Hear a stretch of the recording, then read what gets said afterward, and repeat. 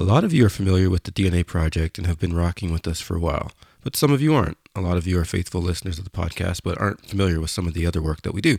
So I just want to take a quick moment to explain to you a little bit more of what we do. So you're getting married, or you have a friend, a cousin, a sister, somebody you know is getting married. Okay.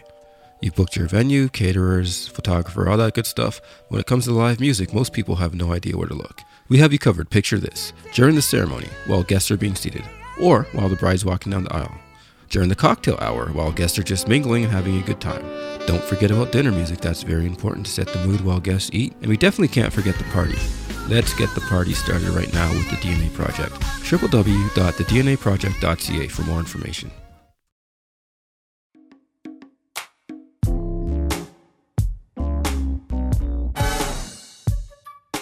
Come on, guys. That was pretty good. The first sound was nice. The Rio part. Rio de Janeiro.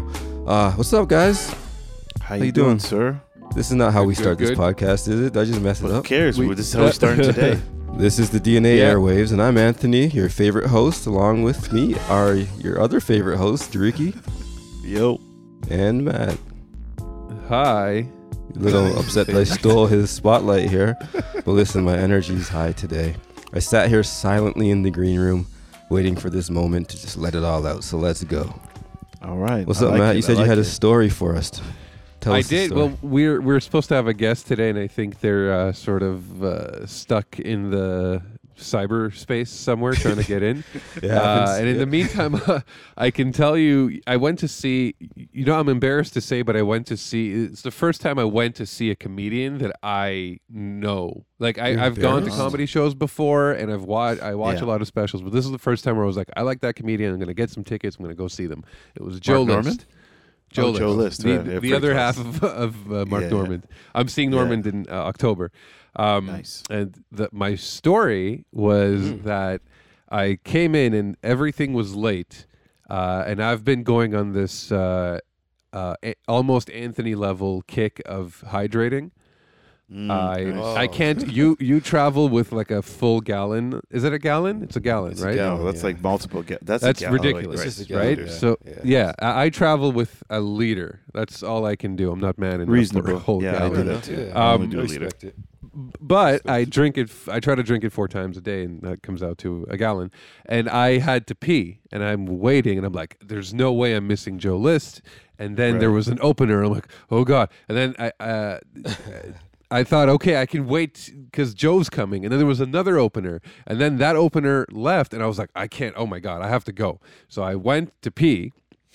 And the people in the aisle stood up. Yeah, they let me through. And as I step out and I leave the hall, I hear the announcer go, Joe List. And I go, you know what? Never mind. And I run back full of pee. Wait, I'm like, I'll just watch the show. I'll hold it. And the people at the end of the aisle, I was like, excuse me, can I come? And the guy was so excited. He was flailing his arms like those car dealership balloon things. And he punched me straight in the face. Ooh. Like hard. Shit. Wow. And I took a turn. But he didn't notice.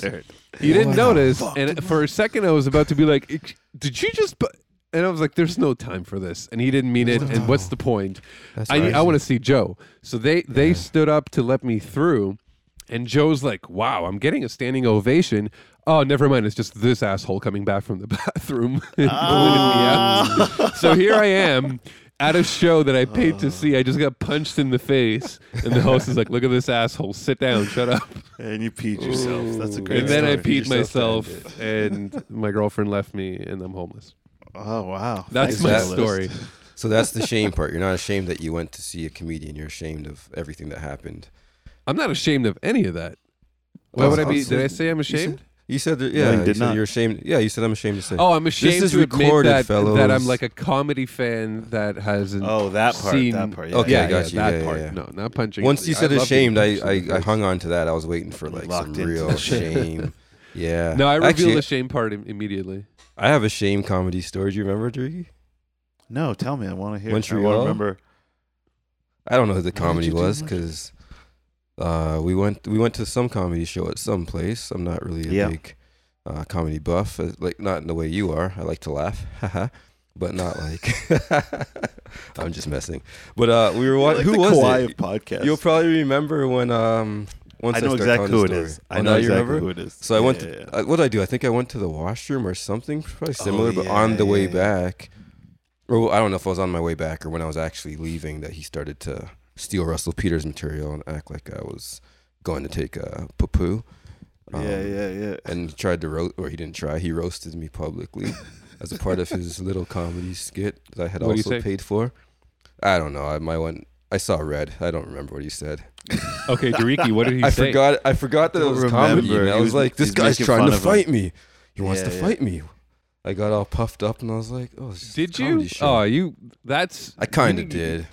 People It's at a room comedy full of shows, please people. just take what. Yeah, but that's the. I that's- realized I didn't get the mad. I space. didn't say anything. Yeah. But in the Yeah, that he was split fine. second, I was like, Oh, okay.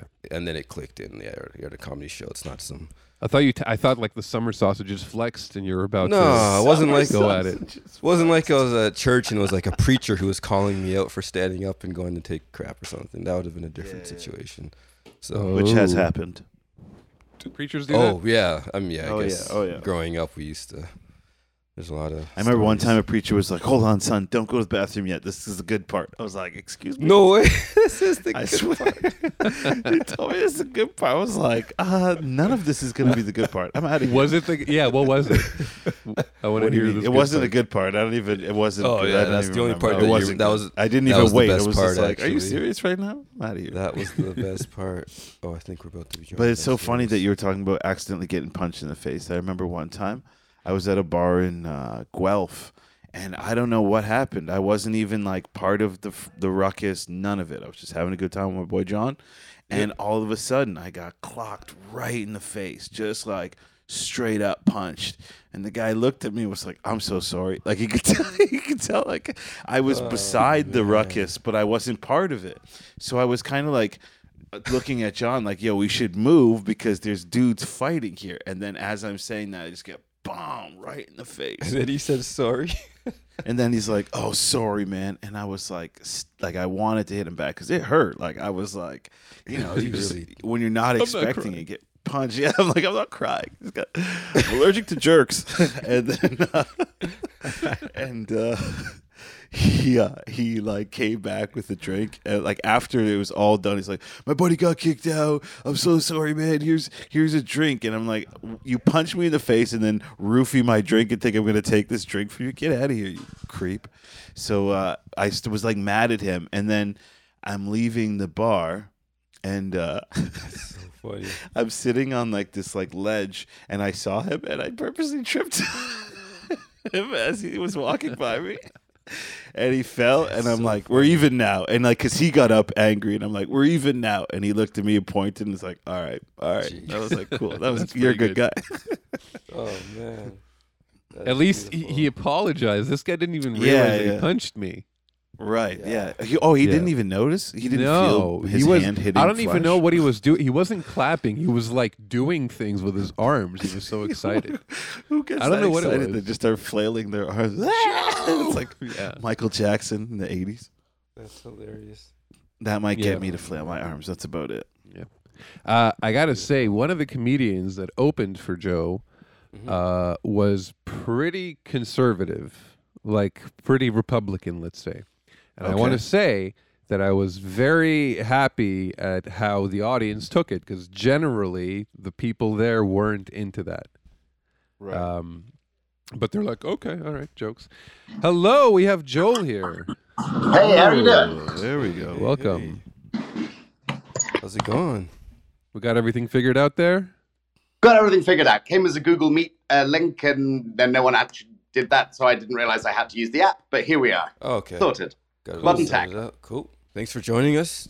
It's been a long My pleasure. time. Yeah, man. What have you been up to what's the last time I saw you? It's been like 10 years or more. Yeah, it's been a little while, eh? Yeah. Well, I guess. I discovered dueling pianos over the last 10 years, and over the last 7 of them, it's kind of evolved to taking over my life.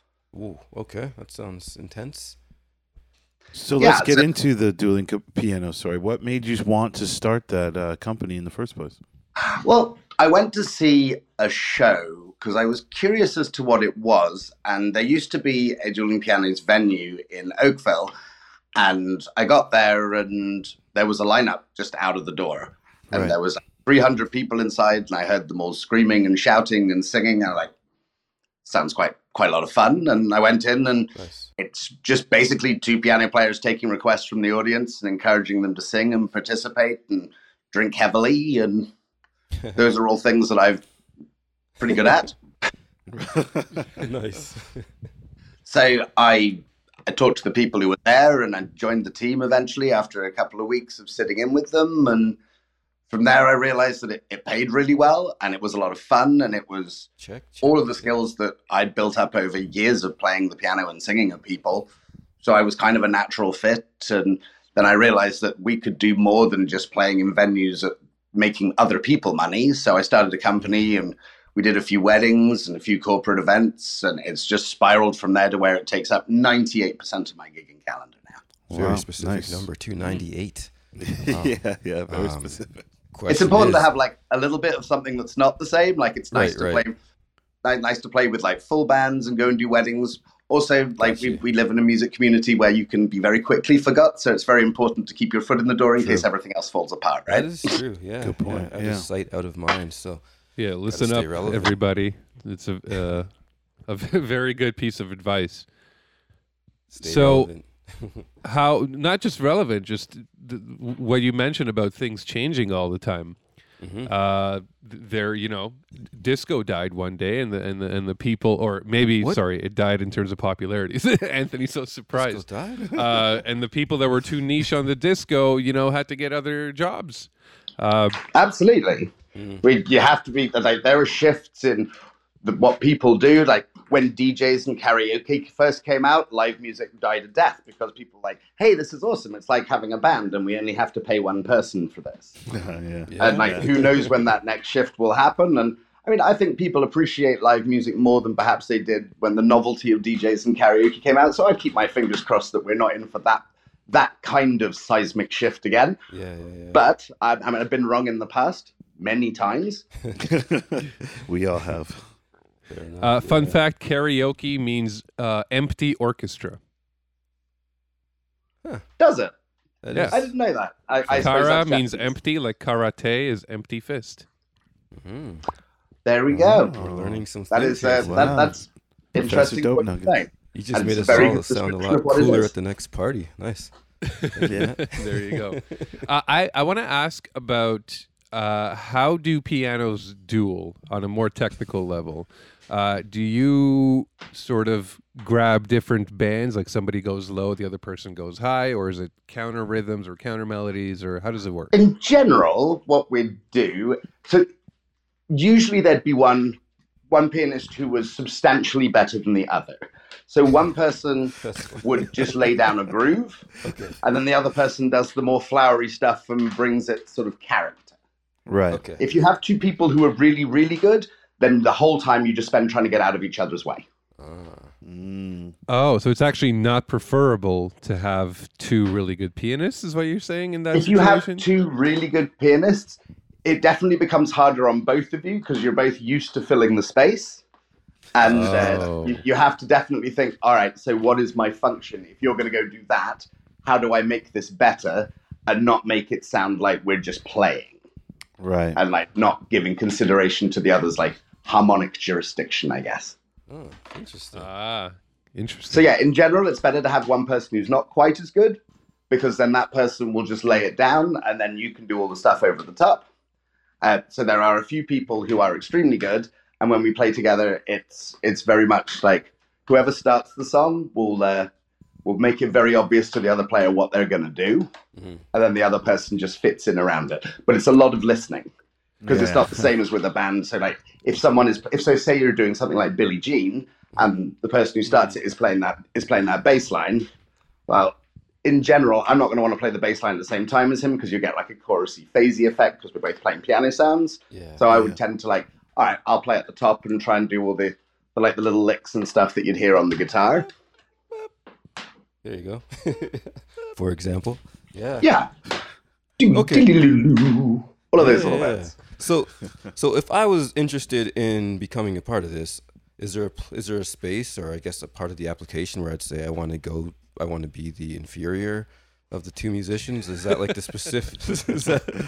How does that work, or is it just based on sub looking for Dom? Yeah.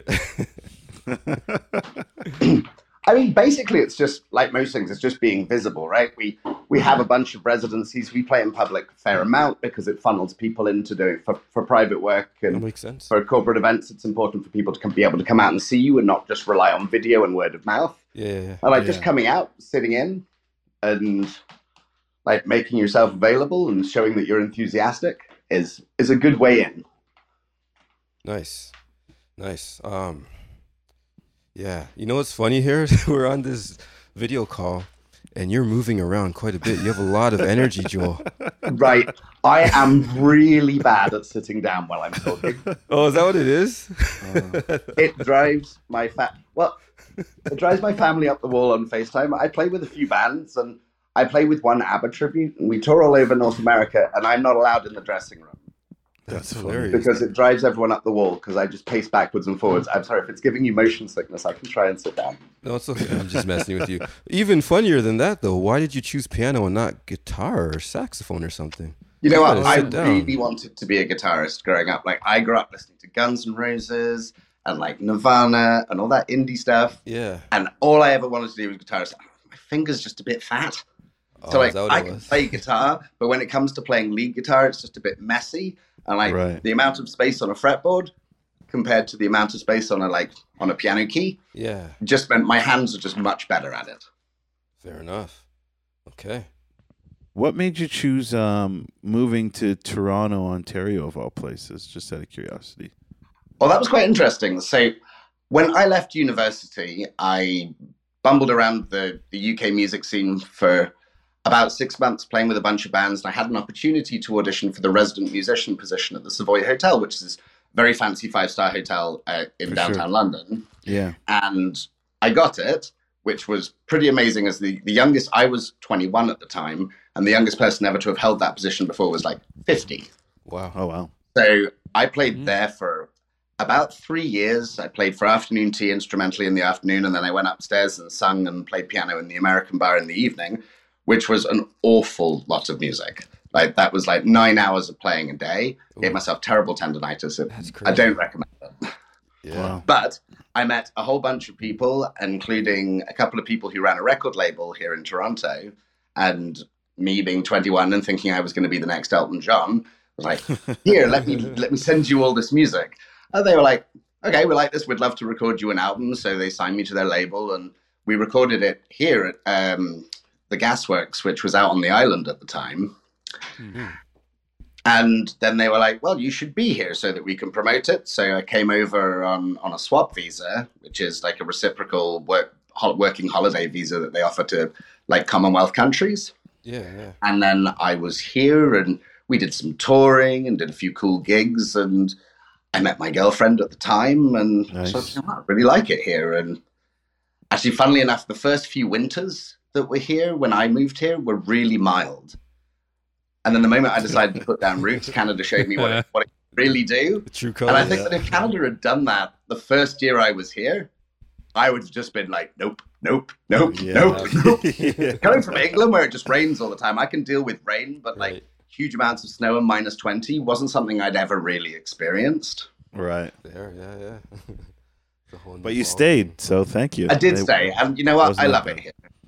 I love England, and I'm definitely a Brit at heart, but I mean, I've been here 14 years now, and Canada's a beautiful place. So many different things to see. I like very much Yes. like London. I like the fact that Toronto is like a cultural hot pot. There's Yeah. people from all over the world, all cultures, creeds, everything. So if I want to go out and have Ethiopian food on a Monday and then go have Mexican food on a Tuesday, all of these things are available. And it feels a lot like London in the fact that it's very like, cosmopolitan.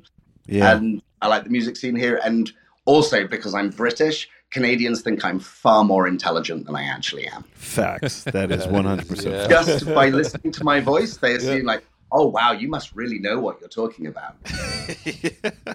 Which is often not true, but I'll take it. Yeah, milk it for all it's worth. That's amazing. Absolutely. Have you The been British back accent to for London? sure wins the most. Mhm. Of intelligence points of all of them. Yeah. Yeah, I mean, I come by it naturally, and it's just very funny when you sit and you ask someone something and you can see it in their eyes, like, oh, you're English. Just keep talking. Keep talking. Yeah. I mean, there's fact- other accents that make you sound smart, like German, but people don't want to hang out with that guy. They're like, Yeah, you're yeah, smart. absolutely. We'll see you in the lab. And frightening. In the lab. You know? You're so silly. So you know what happens? I'll be honest, Joel. When I'm around people that are from the UK, I tend to want to mimic their accent. It's one of the grossest things. I'm ashamed to admit this in front of you, but I'm sure you get it all the time where people just start putting on this weird accent and you're like, why are you talking like that? You just called his accent. I'm weird, one of by the those way. idiots.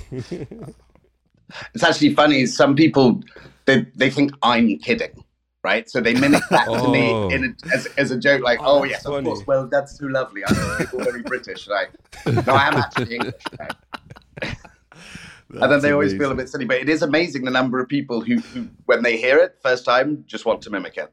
You are not alone there. All right, Not thank you. alone. I feel better now. That is hilarious. Um, So let's talk about afternoon tea for a second, because I know that the Canadian listeners were like, "Wait, hold on, you're just gonna gloss past afternoon tea." So you were doing afternoon tea, which like in the dinner context, or it was an actual tea party? So it's kind of like a tea party. It's one of those things that very, very rich English people used to do in the 20s and 30s. And there are very few places that you can still do it. There's actually a place in Toronto. I think the King Edward Hotel still does it. Wow. But you go and there's a piano player and you sit and you eat like very fancy sandwiches and like cakes and scones, and you drink excessive amounts of tea, and it happens somewhere between 1 and 4 o'clock in the afternoon. And it's one of those things that lots of tourists come to do. You wouldn't see many British people at the Savoy. Have lots and lots of tourists who come in because it's one of those quintessentially British things that you feel you just must do if you're in London. Right, yeah. So these American tourists would come for tea, and then they'd go to the American bar. Just see a lot of that happening. Yeah, they would absolutely do that. You could spend the whole afternoon there, and you'd see people who would like sat and drink themselves silly on tea and biscuits, and then they'd go upstairs and they'd drink martinis until their day was done. So what's the difference between an American bar and a UK pub? I guess I forgive my ignorance. A British pub is more like walking into a barn. Like it's not. There's nothing classy about it. It's like we in England we call them spit and sawdust because in the old times they used to put sawdust all over the floor of these pubs so that if anyone spilled anything or threw up, then at the end of the night they'd just sweep it all up, throw it away, and cover it out again. So it made cleanup much easier. Genius. Oh my God, they were like hamsters. British pubs are very much like no nonsense. You're there for drinking. It's like feels like a converted old cottage. American bars are very much like. They're made to feel cool and like you're cool by being there. That definitely isn't the way that we drink in England. It's interesting. In England, pubs are like the hub of a community, so everyone has a local pub.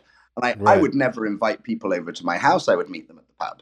Mainly because if you come over to my house, you're going to create mess. I'm awful at tidying, so like, let's mess somewhere where someone will do that for us.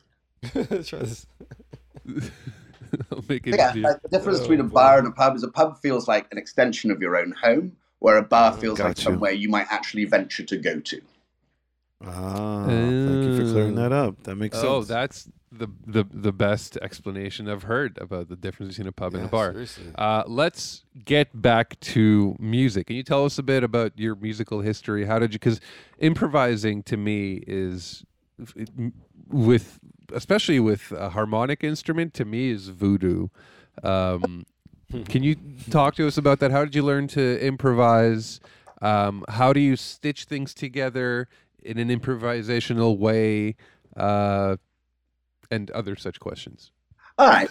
That's interesting. So I grew up playing classical music, as most pianists do, until I got to about 13, 14. And classical music has always left me super cold. Like, I'm good at playing it. I mean, I'm not as good now as I was back then because I don't practice it in the slightest.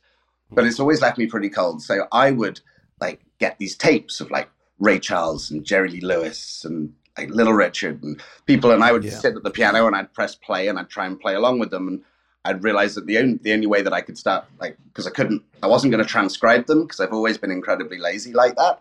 So but sitting and working out things and then playing things I'd heard on the radio in those various styles. So I think with improvisation, it very much comes down to just from a very young age, listening to things and wanting to sound like that, and sitting at the instrument and like working out, how do I sound like that? How do I take solos like that? How do I like my harmonic content at this instrument become as interesting as that stuff that I'm listening to? And much as I'm nothing like as good as Ray Charles, I think like listening to him growing up definitely gave me this idea, like, well, if I could just play an F chord, but I could also just play these few extra notes, and then you build it from there, right? So like I was a terrible improviser for years, but through just like sustained tenacity, growing up, sustained tenacity. That's true persistence. Yeah, I guess that's what it takes. That was the thing. Like, I'm not. It's something anyone can learn as long as you put the time in and you listen to people who are good at it. That's a great way. If I'd continued to play classical music, I know some phenomenal classical pianists who are absolutely petrified of improvising. You can give them a lead sheet, and what goes from like this remarkable flurry of Chopin turns into this absolute trickle of nonsense. Just simply because it's not what they're used to doing, right? Like, whereas I come from a time where, like, if I wanted to learn a song, I could like sit there and I could figure the chords out, and like, especially growing up listening to like Nirvana, there wasn't a whole lot of piano in that stuff. So if I wanted to play it, I had to try and find, how am I going to voice these chords so that they're interesting and it sounds like kind of the same like sound that I'm listening to. And I think that creates a lot. I mean, now when I try, because we do a lot of that stuff with dueling pianos, where people will ask us for guitar-based songs, and I don't take a guitar on stage, so I definitely have to try and like voice these things correctly so that they sound guitaring. And it's like a lot of trial and error came into like just making these things sound interesting. And I think it gave me quite an interesting vocabulary when it comes to like voicing chords and playing things, because I improvised a way to try and find these sounds, and then when you create them, they just become part of your artillery, right? Yeah. Those are two great words, vocabulary and artillery. We've had some conversations about the vocabulary and how it applies to music. And it's interesting that you said that kind of the way that you developed your vocabulary in a sense, or for the most part maybe, was from lifting or listening at least to some of the greats of the time that you were kind of learning. How did you then take some of those concepts? I know they've sort of become your own, and you have your own ways of implementing them into the music that you're playing, whether it's a cover or your own music, but how have you been able to take your vocabulary essentially and turn that into your original creations and your own songs? What's that process like? I think I wrote a lot of music in frustration at my inability to play guitar. So a lot of the original stuff that I wrote was definitely me trying to like, all right, well, I can't play guitar well enough to sit and play guitar and write stuff, but you know what? I can play piano that sounds kind of guitar-y and has like, definitely like, I do a lot of that power chordy stuff. Like, so a power chord in the guitar is like root fifth, octave third, and like taking that stuff and like creating. So when I started writing songs, I'm like, all right, well, this is going to be basically me playing guitar voicings on the piano. And by trial and error, coming up with something that sort of sounded cool. And then, you know, eventually I got over the fact that maybe the piano is a cool instrument, and I wasn't trying to hide the fact I was playing piano by trying to emulate guitars all the time, and then just melding the two. So if you'd start with something that was like kind of chuggy and guitar-y, and then like maybe keeping that going with my left hand while adding something slightly more flowery, for lack of a better term, with my right hand, like you end up with something that which definitely defines my way of playing the piano, which is, you know, like if I'm playing by myself, then I like my piano playing to sound fat and full and like have all of the bits that you'd expect. So, you know, you have the bass line, you have these guitar-y bits filling it out, and then you have the flowery stuff on top. And it was really just taking that with my frustration of the fact that when all my friends would start playing guitar and they'd play me AC/DC riffs, I'm like, that's awesome. And I'm like, yeah. Prayer release. And they're like, yeah, but it's cool. No, so like, I definitely, eventually, like by trying to emulate all of the guitarists I had, friends I had, I ended up being able to do something that sounded kind of cool like that. And then bringing in the classical training on the top was something that created the sound that I have. I have always been a terrible jazz pianist because I'm one of those people that jazz is just like, yeah, it doesn't leave me. Yeah, I get that. Yeah, like I can appreciate the virtuosity of it, and I can appreciate the harmonics of it, but it's not something I've ever wanted to sit and like, I can listen to Oscar Peterson all day. I think that's amazing, but it never made me want to go sit at the instrument in the same way as listening to like Dr. John made me want to go sit at the instrument. Right. Dr. John. Yeah. What a great reference. Just speaking on your musicianship, if that's a word I just made up, but you write a lot, but I was scouring the internet for your music and I only saw one album. Do you I have hope three. to release more music? Oh, you do. I'm sorry. I have three. It's interesting. Once I discovered that I wanted to do this for a living, one of the things that moving to Canada and releasing original music and doing a lot of touring with it just gave my ego a huge beating. Because you're constantly looking for validation because it's my music and like people must like it. And then of course you do gigs to like 3 people, 2 of whom are staff at the venue and one of whom's your girlfriend. Yeah. And, like there was a point where I realized like I stand behind the music that I wrote at the time that I wrote it, but I actually want to play my instrument for a living. I didn't want to spend so much time and money anymore doing these things that ended up making me feel terrible about myself. Right. So I just got to a point where I was like, I'm not going to do this anymore.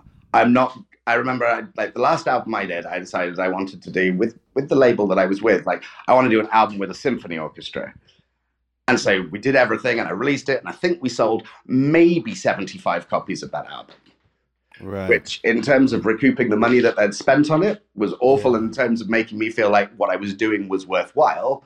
Because obviously I wasn't making any money if the label wasn't making any money. Right. Yeah. And so like I got to a point like I want to play my instrument without my ego taking a beating. I want to turn up, have a lot of fun, play great music, get paid and go home. I don't want to be responsible for promotion. I don't want to be responsible for the number of people in there. And it just got to a point where like, I can't do this anymore. I can't project myself as this original artist because I'm just much more interested in playing my instrument for a living. And I think if I'd stayed doing original music, eventually it would have just got to the point where I couldn't do it anymore. And then I might have been too jaded to carry on playing the piano.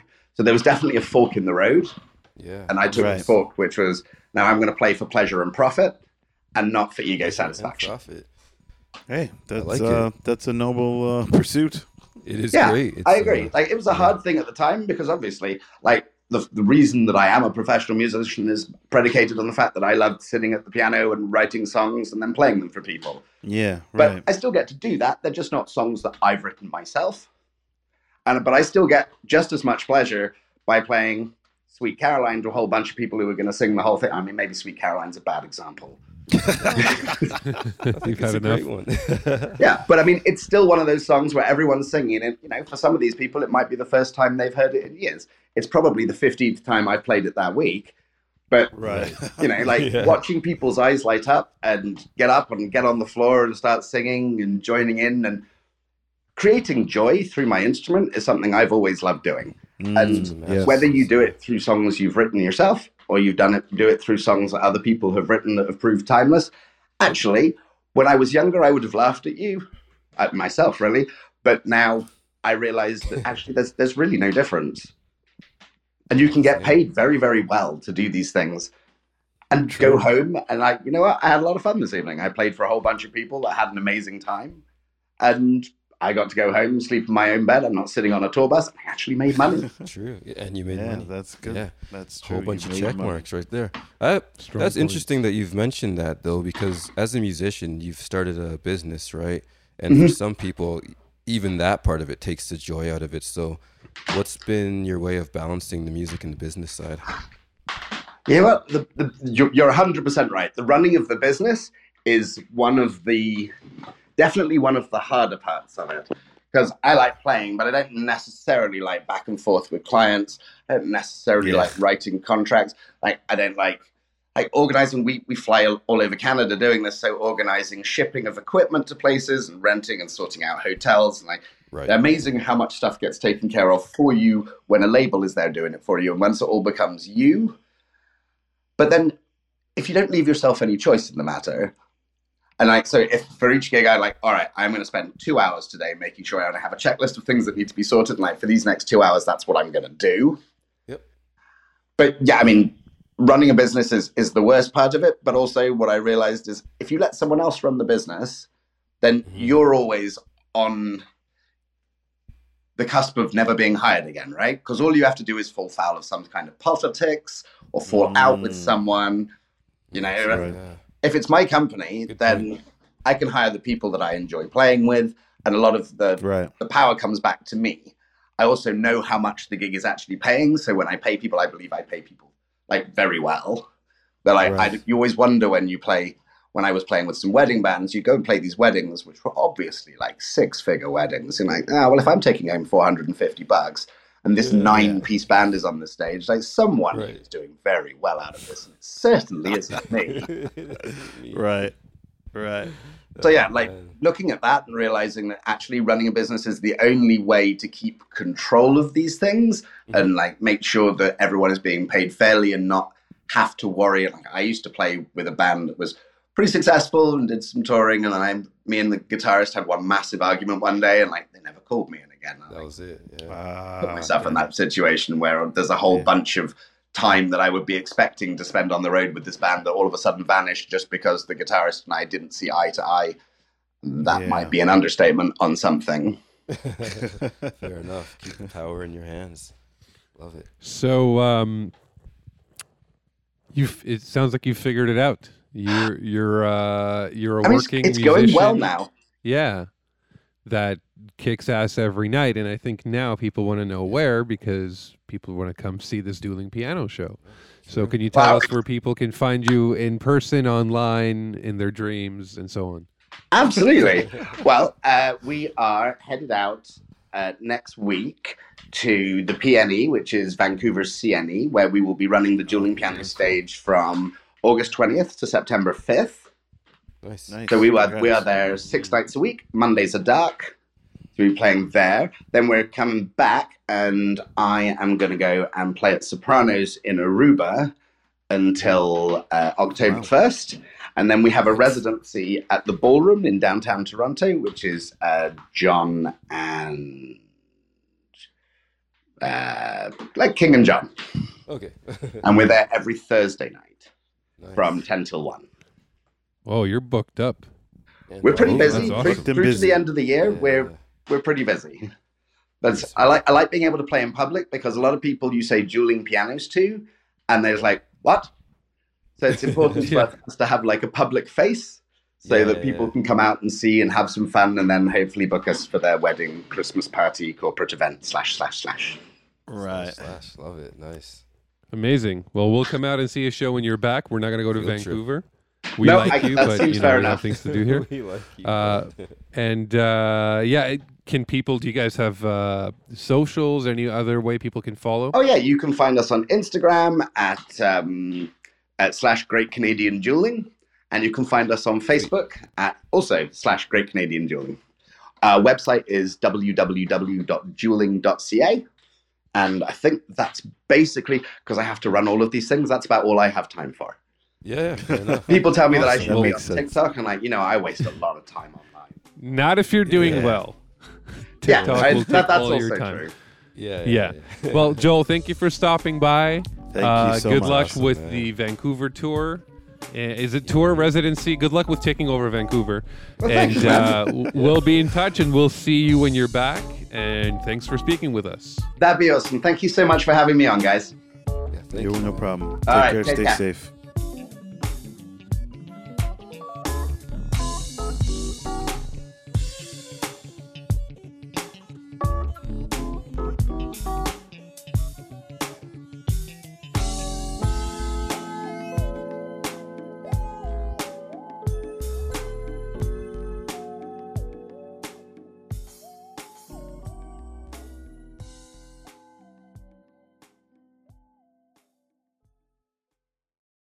As a podcaster, you know that great content is only half the battle.